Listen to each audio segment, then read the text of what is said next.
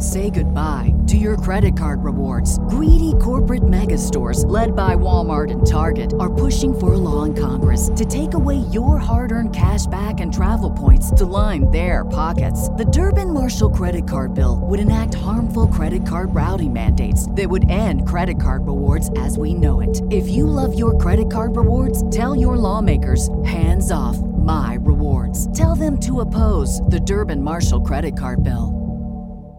Save big on your Memorial Day barbecue, all in the Kroger app. Get 3-pound rolls of juicy 80% lean ground beef for $3.49 a pound with a digital coupon. Then get select varieties of flavorful Powerade, Body Armor Super Drink, or Arizona tea for 77 cents each, all with your card. Shop these deals at your local Kroger today, or tap the screen now to download the Kroger app to save big today. Kroger, fresh for everyone. Prices and product availability subject to change. Restrictions apply. See site for details.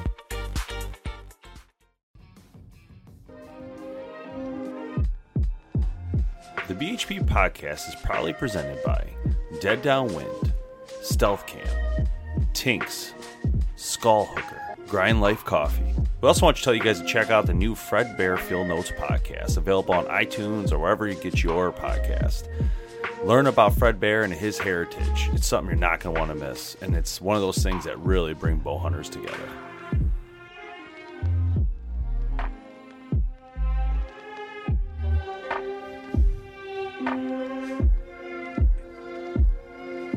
Hello, and welcome to the bowhunterplanet.com podcast. Myself, Dave Thomas, tonight, along with Jamie the Nopum, Tim the Mazarana, Kevin the Conlon. How you guys doing? Great. Hey, Tim, I heard it's your birthday today. Oh, stop it.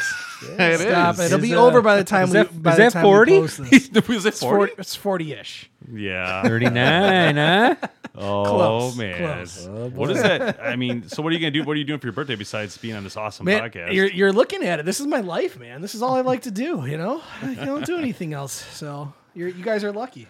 Oh, well. You get to hang out with me tonight. That's I didn't see any presents though. I'm not expecting anything, but I did. I told you I came and reset all this up the night before. Yeah, I don't. Such a gentleman. I'm present.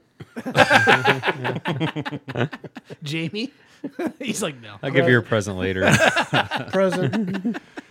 Anyway, love tonight we are talking about the ATA show, the Archery Trade Show, Archery Trade Association, excuse me. And we tonight have our guest from that organization, Matt Corman, who is the president of ATA. Matt, how you doing, man? Doing great, Dave. Happy birthday, Tim. Thank you, man. Thank you. Appreciate it. Tim, you gonna learn to shoot a compound bow now? Oh, of course. Crossbow? I'm pretty sure I'm a crack shot compared to you. So. Probably. It's probably a We'll true see. statement. Lessons are good, guys. So, Matt, what's going on at the ATA nowadays? Oh my goodness, an enormous amount. Kind of getting into the busy season here, as you guys are certainly familiar with, and there's really no off season for the ATA. So,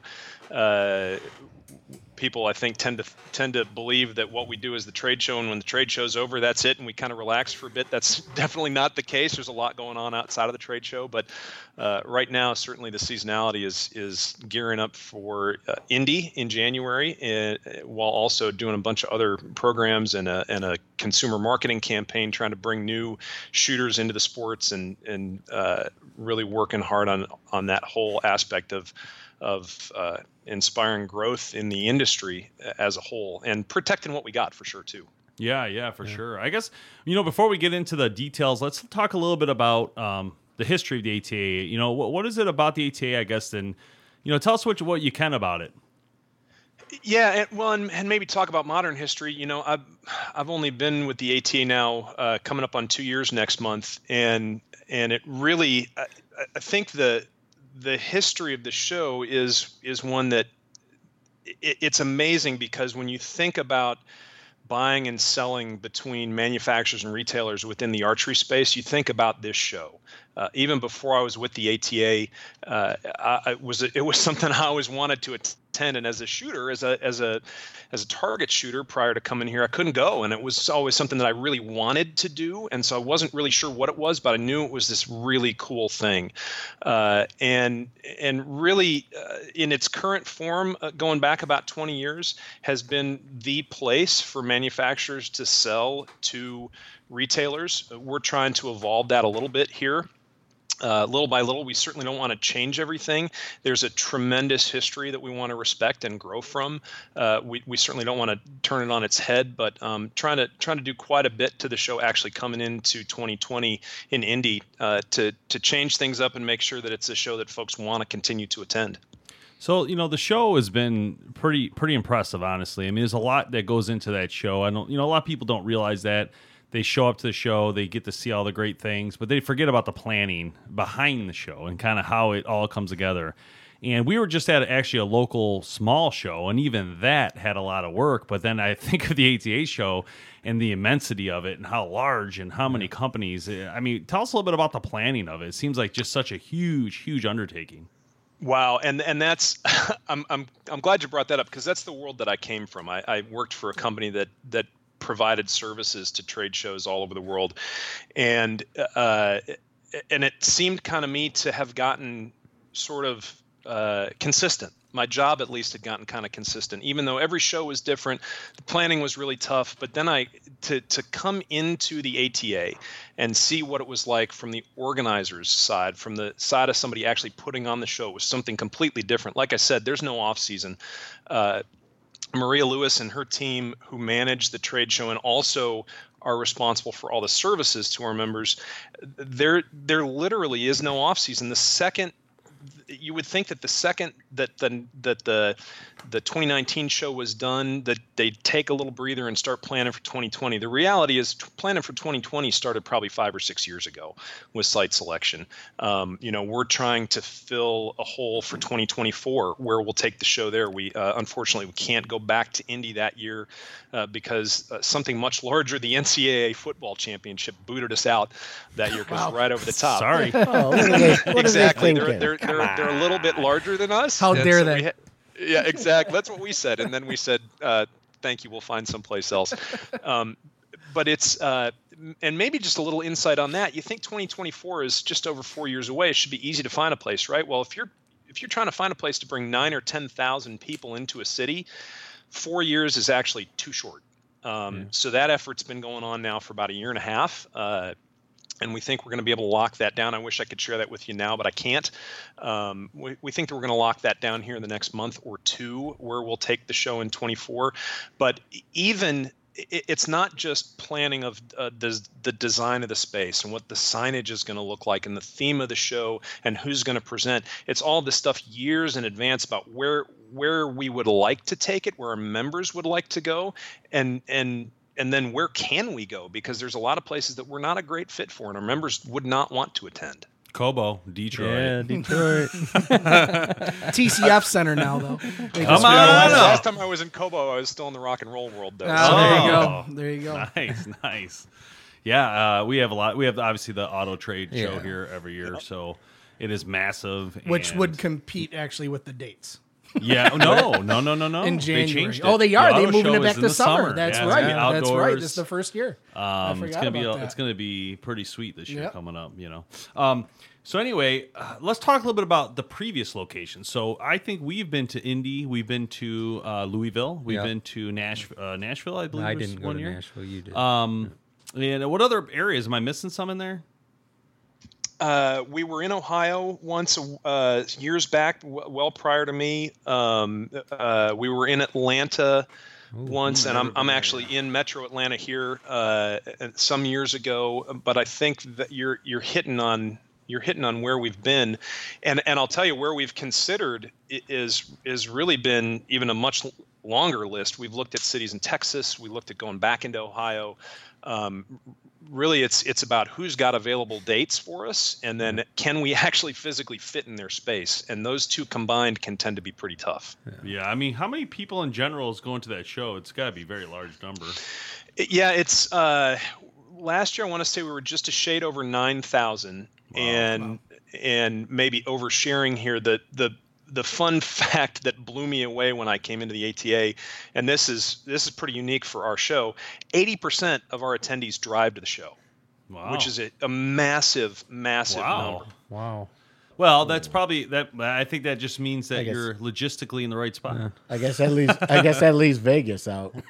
It does, and I'll have every year. So every year. It's been 2 years. I say it like it's been 20. Sometimes it feels like 20. But I'll have folks come up to me at the show. I know it'll happen again in Indy in January, and it's happened the last 2 years. Come up and say, okay, when are you bringing the show to Las Vegas?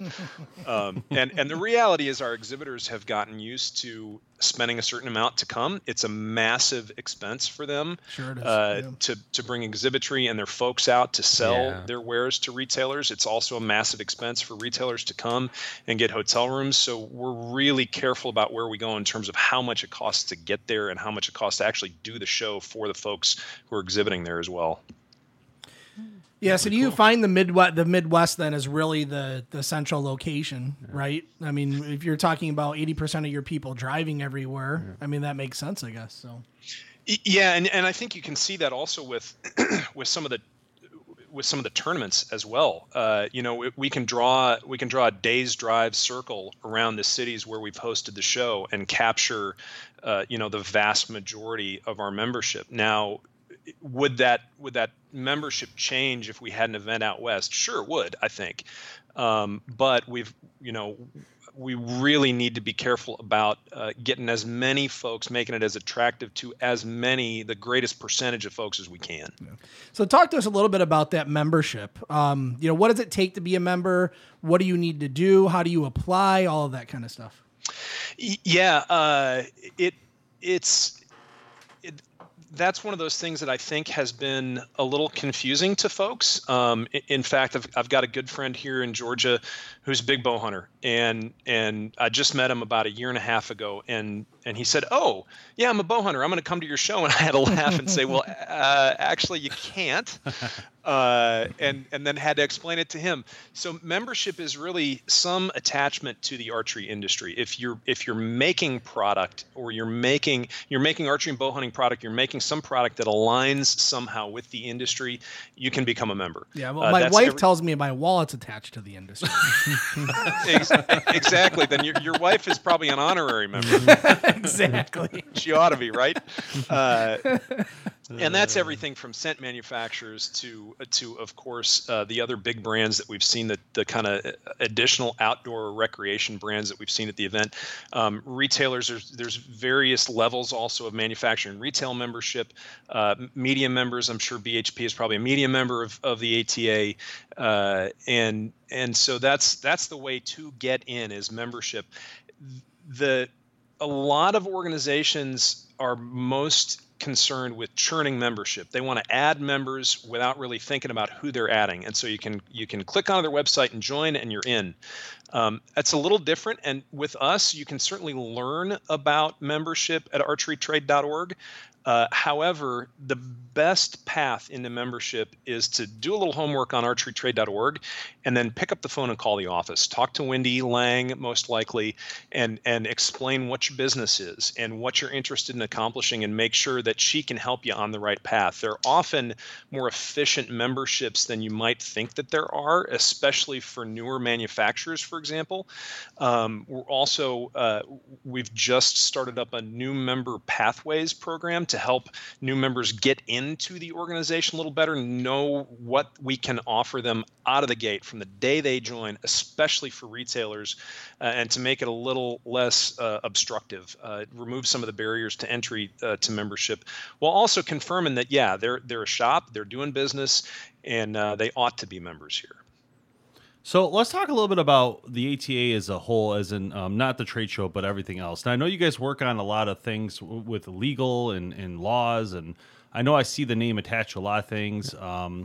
The urine stuff that's been going on with baiting and non-baiting. So can you tell us a little about that? Like, what are some of the things you guys are working on now, and how can people help or get involved?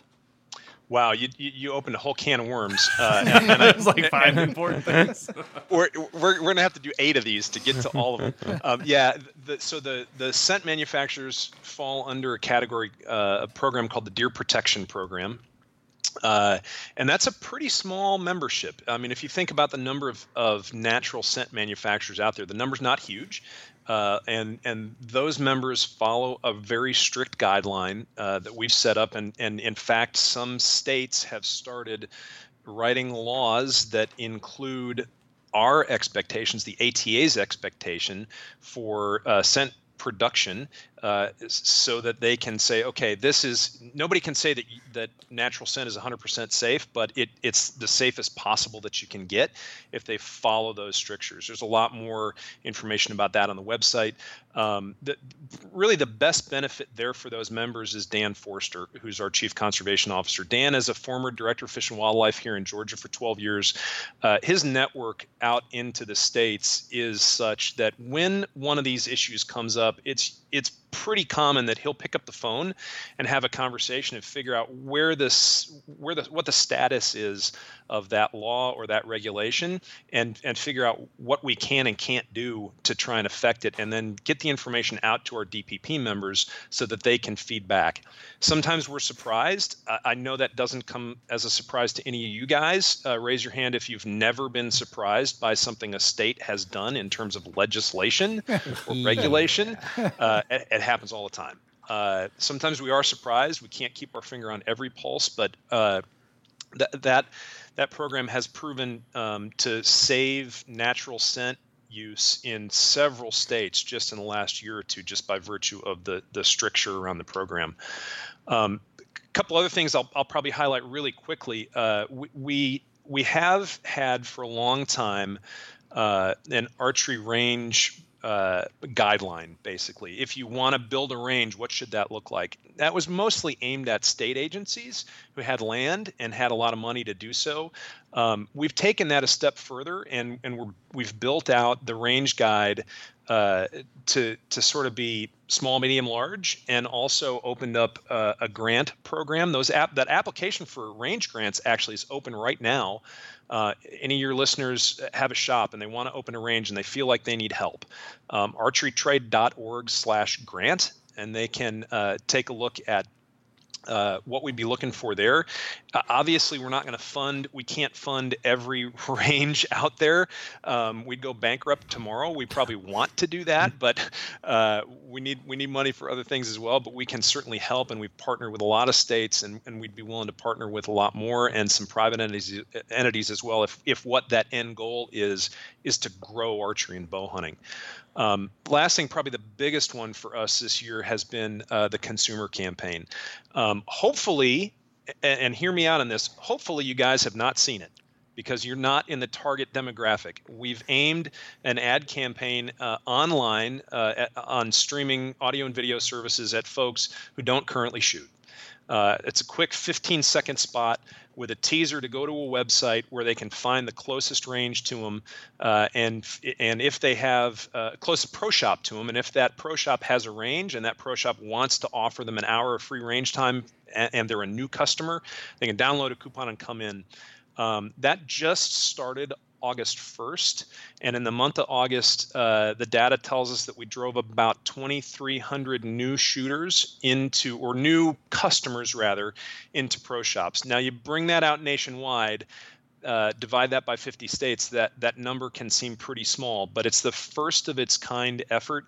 We're really, really proud of the ad and what we're doing and trying to get folks in. It's something that the board of directors has wanted to do for a really long time. And we hope that we're going to drive a lot more folks into pro shops here in the next couple months. That's great. That's really cool. Since 1971, Burris has been the leader in optics innovation, and that continues today with products like the new Oracle range-finding bow sight. Burris offers the best value on the market today. Their optics are durable, reliable, and affordable. Everything they offer, from red dots and rifle scopes to their binos and bow sights, are backed by their forever warranty.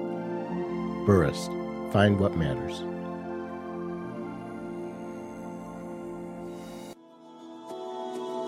For 20 years, StealthCam has been at the forefront of trail camera development and innovation.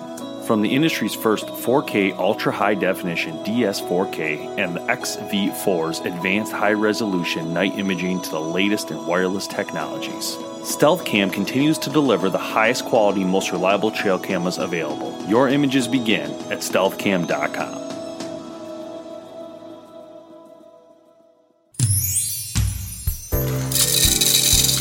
Coffee break time.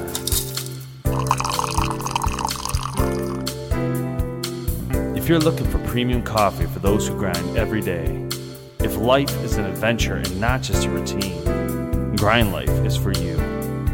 You could be an adventurer, military person, first responder, outdoorsman, factory worker, or just red-blooded patriotic American. Grind Life is here to help you achieve success in everything you do. Visit grindlifecoffee.com and tell them BHP Podcast sent you. And enjoy a fresh brew just like us. Yo, Kevin, give me a warm up. Those are the kinds of things you got to have, though. I mean, it's a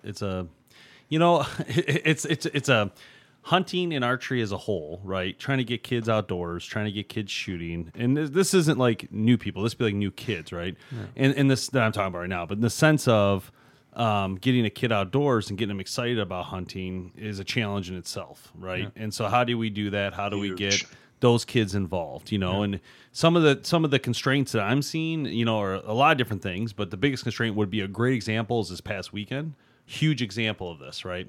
Take the kid out to hunt. We're bow hunting, crossbow. He's all excited. A buck comes out, 50 yards. I won't let him shoot. It's out of range. But if I had bait, maybe the deer would have came in front of him, right? Yeah. But I get it, and then so Michigan makes it illegal. And just talking about Michigan here for a specific thing. Yep. But not having that tool to get that deer close to him to take that shot, it didn't work good for him, right? And in the end, and don't get me wrong, it's not about him, I get it, but the problem is it hinders the growth expectation I'm trying to do. And so for him not to get it, he's extremely disappointed. He's happy that he made the right choice and not just let an arrow fly, because I taught him that that's the right thing to do and not shoot and just take a shot.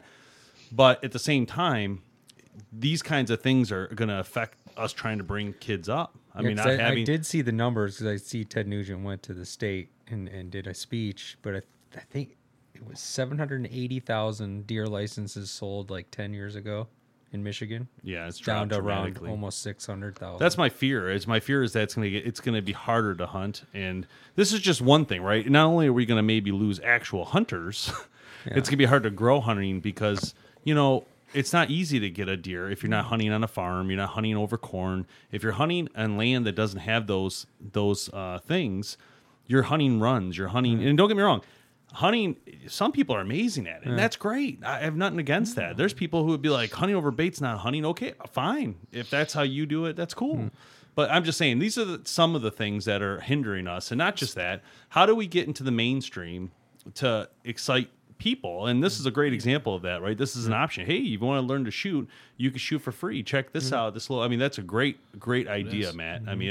That's definitely big. Yeah. So Matt, I'd love to get your thoughts on where you see the industry at right now. Number one, and number two, from the state side of things, do you see the states really hindering hunters coming into the industry or new hunters coming in, or do you see them more as a resource?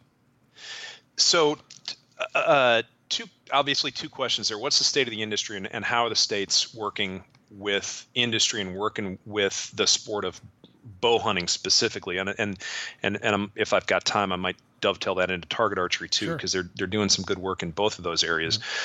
State of the industry, and I started to chuckle a little bit as you asked the question, because it's the most common question, but I love it because the answer in the course of my 2 years here has always been the same. It depends on who you ask. I can tell you there are retailers out there or overreaction to positive tests like that. Now, that's a good segue into how are the states playing with us, which I think is Tim, probably what your question was. By and large, incredibly well. They really, you're dealing with government agencies a lot of times, and so many times those agencies fall into that governmental aspect of, well, this is how we've done it, so this is the way we're going to do it. And it would be dangerous to go into those discussions with those state agencies, and even at the federal level, assuming that that's what they were going to say. Most of them, everyone actually that we've talked to, every state director, every state agency staffer, everybody at the Fed level that we've talked to, when you bring an idea to them, they're eager. Their eyes light up. They get animated. They want to help. Even at the federal level now, there's seems like there's a big desire to open target ranges on federal land in federal parks, and that's coming from the grassroots level, from park administrators on up.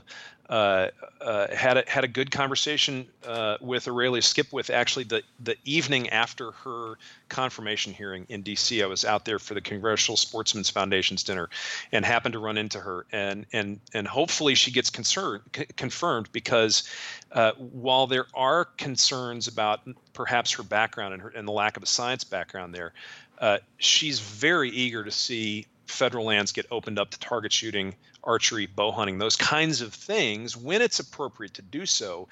And it's a simple question. When you bring it up to them, their eyes light up. They want to do it. And all you have to do is help them find a way to get out of the way that they've always done it. Yeah, it makes sense. I have to say, I mean, we have seen a shift, a huge shift in the media side of it, the marketing companies that, we have a show on YouTube called Test Lab, and it's all online based, and we review the bows in the industry and different products. We can't keep up. It's so busy. I mean, we get stuff weekly. We're getting, and then bow companies are doing more than they've ever done. I mean, all of them. It's not even like, so I think they're shifting now to test the online side of the marketing and really moving things in different directions to play around with it from that perspective of the market, I guess. Yeah, they're moving more from that traditional type of advertising into more of the digital they're shifting, base, which is a little bit of a shift, and maybe they're just breaking it up just to see what what the differences are. But I mean, obviously online's been pretty large in the last 10 years. I mean, it's been maybe more than that, actually, maybe like 15. But the growth has been crazy. Yeah. So Matt, I guess real quick, I know we're running out of time. So tell us a little bit about you. Like, what's your background? Do you hunt? Do you said you did some music stuff in the back in the past? Well, maybe I'll go in reverse order. My first day hunting was my first day on this job. Nice. All right. Yeah, I grew up in Minnesota. Grew up in suburban St. Paul. Nobody in my family hunted. Didn't really have friends who hunted. My daughter got into target archery several years ago because we had a pro shop near us who ran commercials on the radio, and she was eager. She'd read the Hunger Games book. She's like, I want to go try and shoot a bow. Cool. We did that. We got big time into target shooting. She shot world archery tournaments over the course of a couple of years and did incredibly well. And now, as a junior in high school, she's mostly focused on homework, if you can believe that. What kind of kid is this? Yeah, exactly. So yeah, I had always wanted to hunt. Especially once I started taking up target archery, it just fascinated me. And Dave, something you said earlier really clicked with me. And I know, and then this is, I guess, less about me and more about what we were talking about before. It really around scent use. I heard you mention crossbow for Tim. It really comes down to the right tool for the right job. When I got into hunting, my first year hunting, I never did anything but pick up the compound bow. And then my hunting mentor, who happens to be Dan Forster, who's an incredibly accomplished hunter, took me out turkey hunting. And I said, okay, should I bring the bow or the gun? And there was this long pause as all the filters engaged. And he said, well, Matt, do you want to hunt or do you want to kill a turkey? I said, I'll bring the shotgun. And sure enough, a couple days later, I had my first anything with the turkey. And then, fast forward another year, and I'm in Alabama with him again, and I brought the rifle out and was able to shoot 3 deer in 3 days.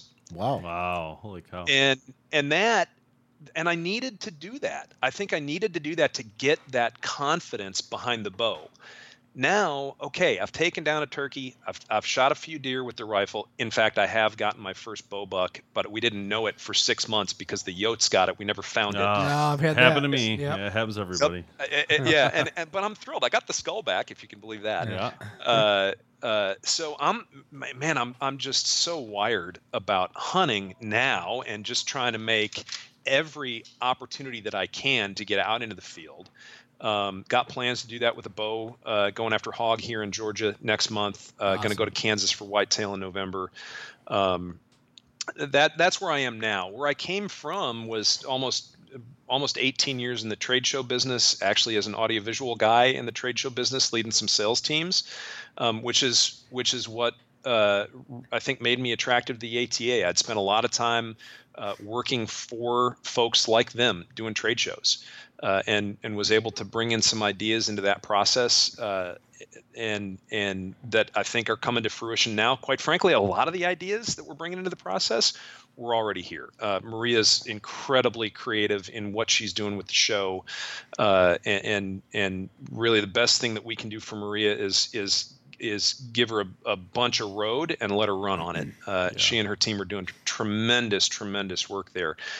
And just because I mentioned it, I'll go back one step prior to that. I was actually a sound guy touring with rock and country bands for 4 or 5 years prior to that. We needed you here to mess with our soundboard. We've been running through issues with this stupid thing. I don't know that you want the guy who's been out of it for 20 years messing with It's still better than what we got. It's working, isn't it? I have a question. I have a question. Like that. Come on, man. Be nice to Tim. Thank you. It's my birthday. Yeah, true. I got a question. Think, something you said about your daughter made me think. So she's a accomplished archer, and she's a junior in high school. Are there opportunities to get college scholarships? Do they have archery in college, like athletics? Yeah, there are, and there are more that you would. There are more than you would think. There are a couple schools actually within a short drive from us here where you can get a nice scholarship that will take care of almost all of your tuition. And in fact, USA Archery has done a really phenomenal job of consolidating the two primary collegiate archery organizations into one under their umbrella. And they've actually brought on, if anybody out there listening is familiar with some former staffers from ATA, Emily Beach worked with us and was the senior director of outreach and education, went to American Sport Fishing Association for a year. Now she's with USA Archery, and her job is to really rapidly ramp up the university participation, and we're doing as much as we can to support that, because our goal, one of our strategic planning goals, is to really foster a big growth at the high school level. Yeah. Well, what we've learned from sports like bass fishing is how you do that is you jumpstart the university level, the college level, and that forces this growth at the high school level. And so USA Archery, I know, is focused on a couple of states and trying to get full university systems, state university systems, to bring in archery as a competitive sport, as a varsity sport. There are more now than you would think. I wish Kevin, I wish I had a number for you. I don't. Yeah, that's interesting because, I've been into archery my whole life, and I never really thought about being a college sport until you started talking about her being a junior, and I thought, man, what an opportunity. Yeah, that's so. Just shifting gears real quick, Matt. So, I do want to say that I want to say the ATA has done such a great job over the years. Like we said earlier, it's a lot of work what you guys do, and it really helps the industry a lot. Obviously, without it, it'd be a massive chaos. And not have that place to go. But I also want to say that I'm really impressed with the companies in the industry, companies like Faradyne, Hoyt, Matthews, you name it. But these guys, man, they're coming to the ATA show, they're doing the work, they're grinding, and then they do things like media hunts, which Faradyne invited me this year when I had a media hunt in Texas. It was absolutely amazing. But then I think about all the planning and logistics they're doing in 1 year. At all these ASA shoots and everything, and these media hunts and ATA and SHOT Show, whatever other shows are out there. There's so much going on all the time. It's really impressive what these guys are able to do with such small companies. They seem big, but really they're not that big when you look at the gist of a company. But they're huge for the archery and bow hunting industry, right? Yes, right. For very specific. But when you look at that times like a company like an auto company or something, they're tiny as tiny gets. That and if you allow me, give me latitude to make one quick point here. That's the thing that it would have been easy to come into this job and be here for a couple of years and go, it's not really what I hoped it would be. The one thing, and I haven't even come close to doing that. I'm loving the industry. I'm loving the people we're working with, all of that. But the one thing more than anything else, and you just hit on it, Dave, was there is to an organization out there within our membership just this passion for what they do, and they don't do it because, my God, I got to make another buck. That's not why they're doing it. They're doing it because they believe in the importance of the sport. They believe in the culture behind it, and they're going to do whatever they can to help and support it and make sure that it's there, not just next generation. Absolutely. And real quick, can you touch just real quick on the ATA board? I know we've heard that come across a couple times tonight. I've heard it obviously before because I know some of the board members, but can you kind of touch on that? Like, what is the ATA board? Yeah, and I'll tell you, anybody who's interested and wants to learn more about who's on it and who they are, if you go to archerytrade.org, there's an About Us link at the top, and you can scroll down from that and click on board and committees. But the board is 20 members. There's an executive committee of 3 folks, a chair and 2 vice chairs. The 20 members are a mix of majority manufacturers and then retailers and sales reps. And then the 2 buying groups, NABA and Aero, NABA and Aero, both have seats on the board as well. And while I and the staff have pretty good latitude to do what we feel is important and right to do for the organization, and of course there are bylaws that govern what we can and can't do, anything major really goes in front of the board. And anything that we're doing, any effort that we're doing, is really at the direction of the board. This is not my ATA. This is not Matt's ATA. It's not the staff's ATA. It's really, quite frankly, not in a perfect sense the board's ATA. It really is the members' ATA. The board is representative of our membership, and that's what I've really tried to make clear to folks from my first trade show back in 2018, was that it really is theirs. And we're not out here doing things because we want to. We're not out here doing things because in a vacuum we feel like, today, it's Thursday, maybe we ought to go do this. No, we're doing things because we think there's a good case to be made that it's got return for the industry, that's going to help grow the industry, going to help also protect what we've built, what's been built for generations before us. And if we've got the board on board with that, and believe me, we've had some challenging discussions. They are not afraid. If you think of some, you go look at that list of board members, you're going to pick out a couple who are not afraid to challenge us, play devil's advocate, make sure we're doing the right thing for the right reason.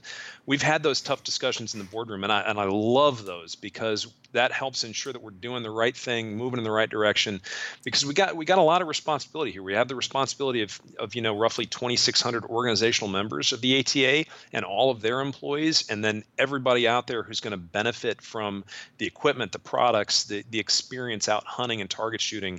We've got all that resting on our shoulders, so we got to make sure we're doing it right, and that's what the board's job is governance, to make sure that we're doing it right. Absolutely. Okay, so 2020 ATA Trade Show, it's in Indy, Indiana this year, January 9th through 11th, members-only show. So sorry, consumers, you can't go. But you can go online and see all the content that's coming out, all the new products. It's always fun. Looks like for 2020, you guys got some new stuff this year, a buyer-only day.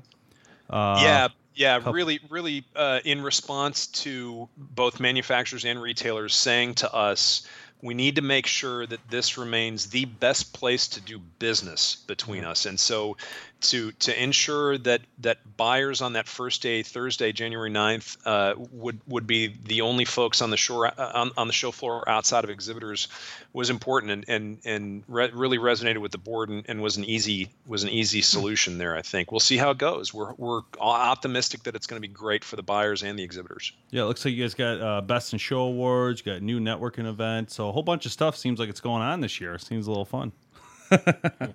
Well, as usual. Maybe you'll be there and we can talk about it. Oh, yeah. So, guys, check that out online. You can go to bonerplanet.com to learn more. Matt, thanks for joining, man. Appreciate that. Yep, thank you. And if you guys are listening, make sure you tune in to bonerplanet.com to learn all what's going on in the industry when you can. And check out Tesla Lab when you guys get a second. Thanks for listening. We'll see you later.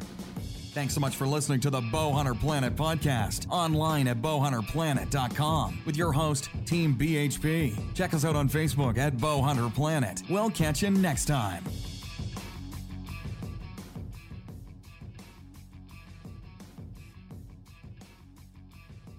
Say goodbye to your credit card rewards. Greedy corporate mega stores, led by Walmart and Target, are pushing for a law in Congress to take away your hard-earned cash back and travel points to line their pockets. The Durbin-Marshall credit card bill would enact harmful credit card routing mandates that would end credit card rewards as we know it. If you love your credit card rewards, tell your lawmakers, hands off my rewards. Tell them to oppose the Durbin-Marshall credit card bill. This is the story of the one. As a maintenance engineer, he hears things differently.